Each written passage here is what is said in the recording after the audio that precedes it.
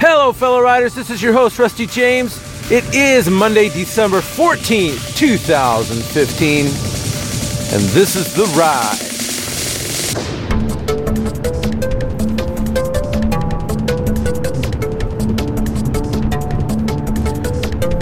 Good morning, one and all. As I make my commute, I am greeted by an atypical winter scene. Rain and green grass, and if we get too much more of this warmer weather, we might start seeing some leaves on the trees. Getting faked out because it feels like spring. I hope that doesn't happen. I want to have a normal white Christmas. Are you in part of the world that does not have a white Christmas? I feel for you, man. I do. Of course, you know, Christmas is Christmas to you, whatever it happens to be. And I think there's a great spirit about Christmas. We're celebrating the birth of our King. But I think that there's a bigger, for me, there's a bigger meaning behind it. In the sense that it's when our families, our family gets together.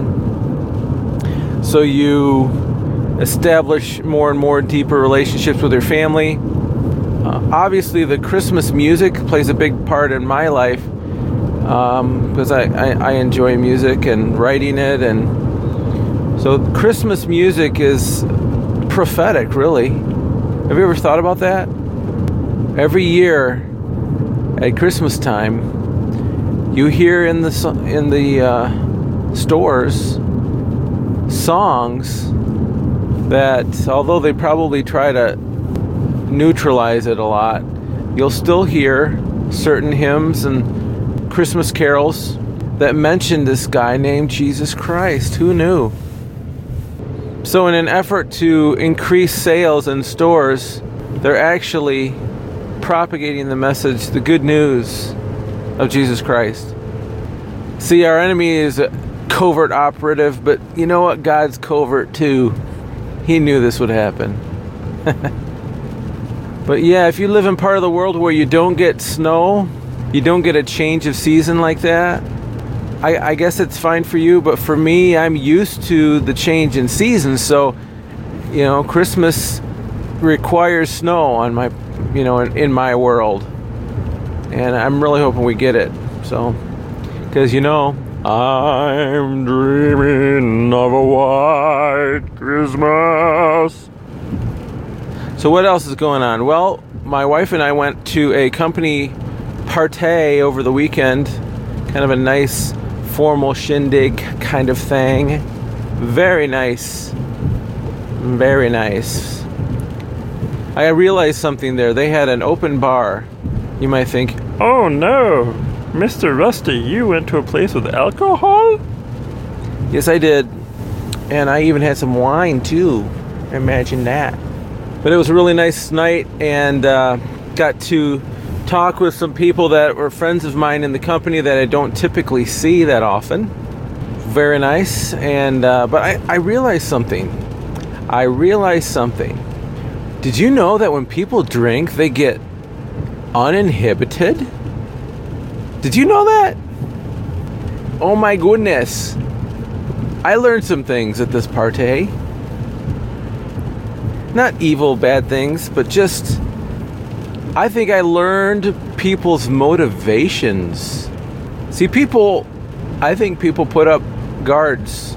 They don't even have to try. It's just kind of human nature, like a protection mechanism. We put up certain facades, it is a protection. It's kind of built into us. Just like if you were out in the nature, you don't want that bear that's going to eat you in 3 bites. You don't want him to think that you're an easy dinner, so you do things to protect yourself. You create an image of strength, and maybe the evil bear will go away or something. Well, we do the same thing in our social situations. Yes, we do. And it became realer to me at this dinner, because I got to talk with some folks that I do work with on a regular basis, But they were a little bit uninhibited.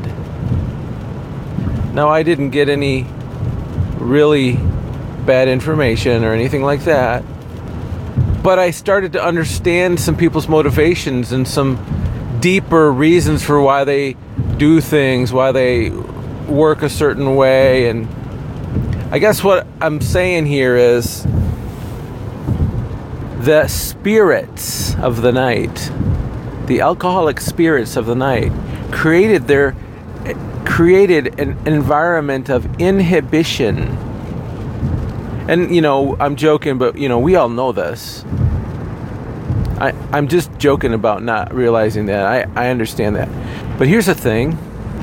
How are you when you spend time with God? Oh, this is going to get good. How are you when you spend time with God? Are you inhibited? Do you have a mask or a facade that you're hiding behind because it's your safety net? It's your, I don't want to trust God any more than I can throw him. He can be my buddy, but I don't want to trust what he tells me to do. I don't want to trust what he says in his word. I don't want to have to obey certain things. I will just keep him at arm's length and be inhibited about who I really am when I'm dealing with him. I mean, do we do that? You better believe we do. Don't even. So I got a glimpse of how we maybe ought to be with the Lord when I was talking to some folks who were very uninhibited. See, I noticed a couple other, there was a dance floor there too. And I noticed that early in the night, most people were inhibited. And as the alcohol flowed, as the spirit moved, dancing became more free. Yeah. Well, when we're spending time with the Lord, we ought to let the Holy Spirit flow. The Holy Spirit. Holy means separate unto God. It's the good spirit. We want the good spirits flowing. And we want to be uninhibited, which means, really, be able to tell him everything.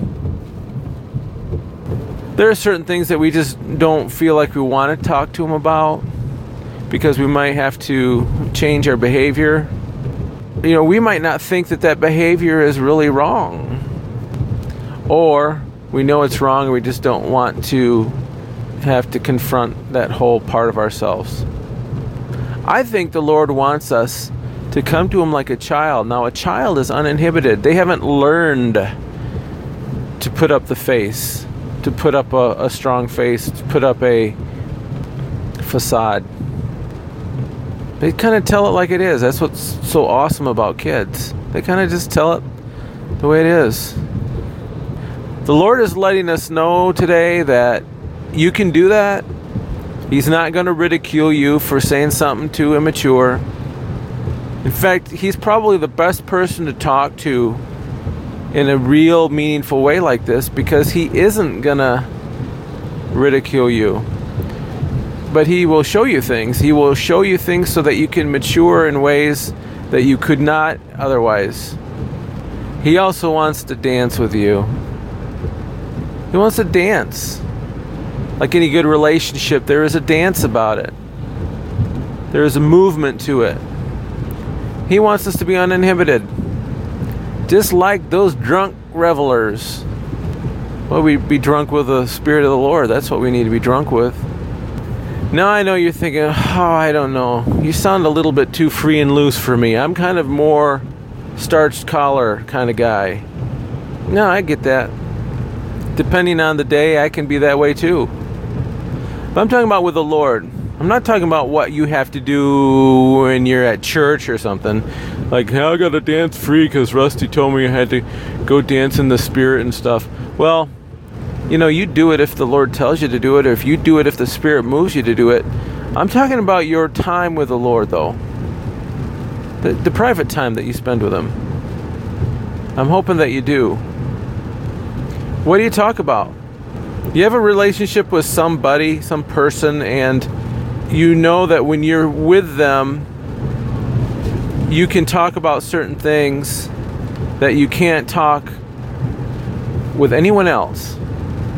And you might look forward to those times that you get together with that person because you're able to, get real.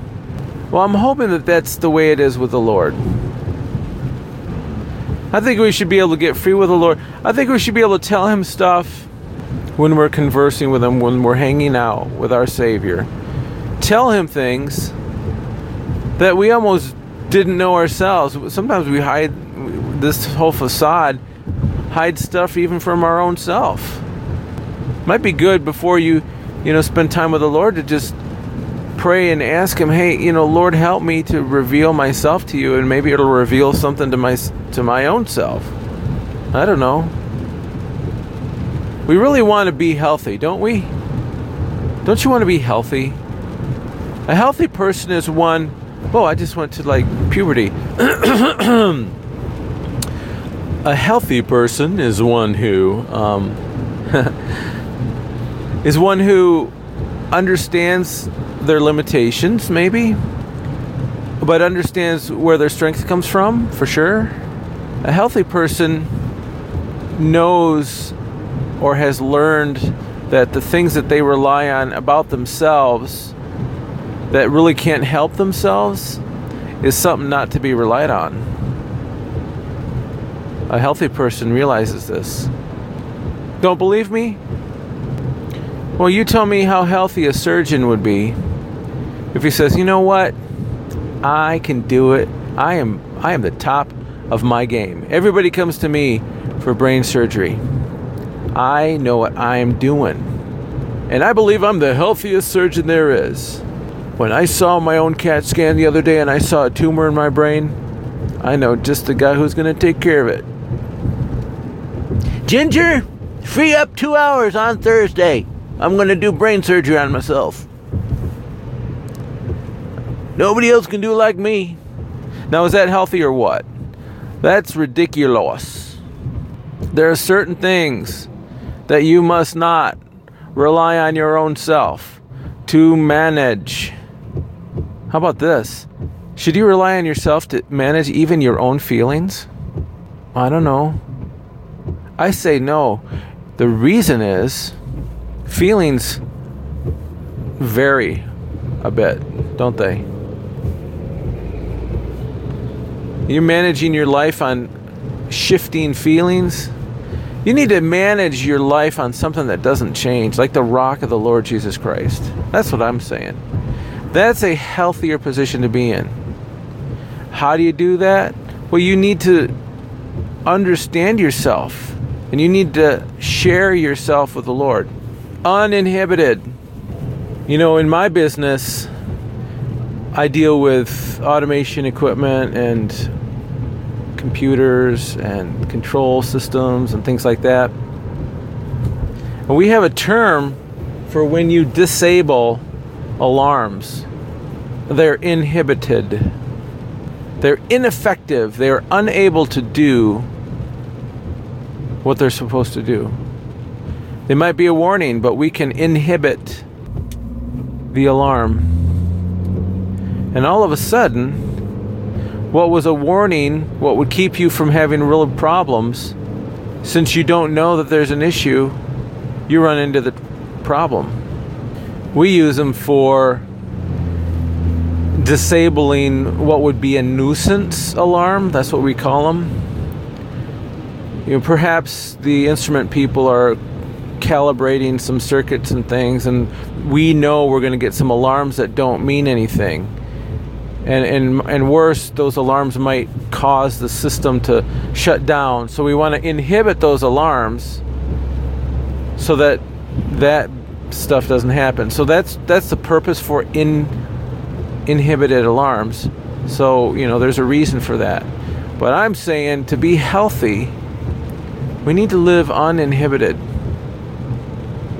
With our walk with the Lord, which is what I've been talking about, but also to a degree with people. You know, you've heard me talk about how I have disdain for the word fine. How are you? Fine. That's like an inhibited thing. You know, that fine is just a protection. No one can get into your business.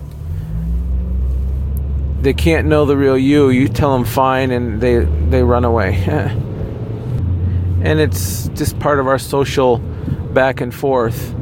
But when we're with people, we should be at least uninhibited to the point where we can be real with them. That's what I like to see.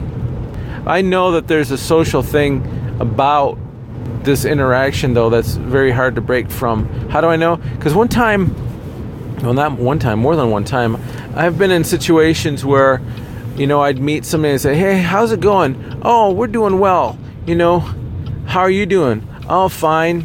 And then, you know, like, I don't know, something happens and your attention is on something else. Somebody made a comment from the podium, or who knows, whatever it was. And all of a sudden, you kind of glance back at that same person again. And they say, so how you doing?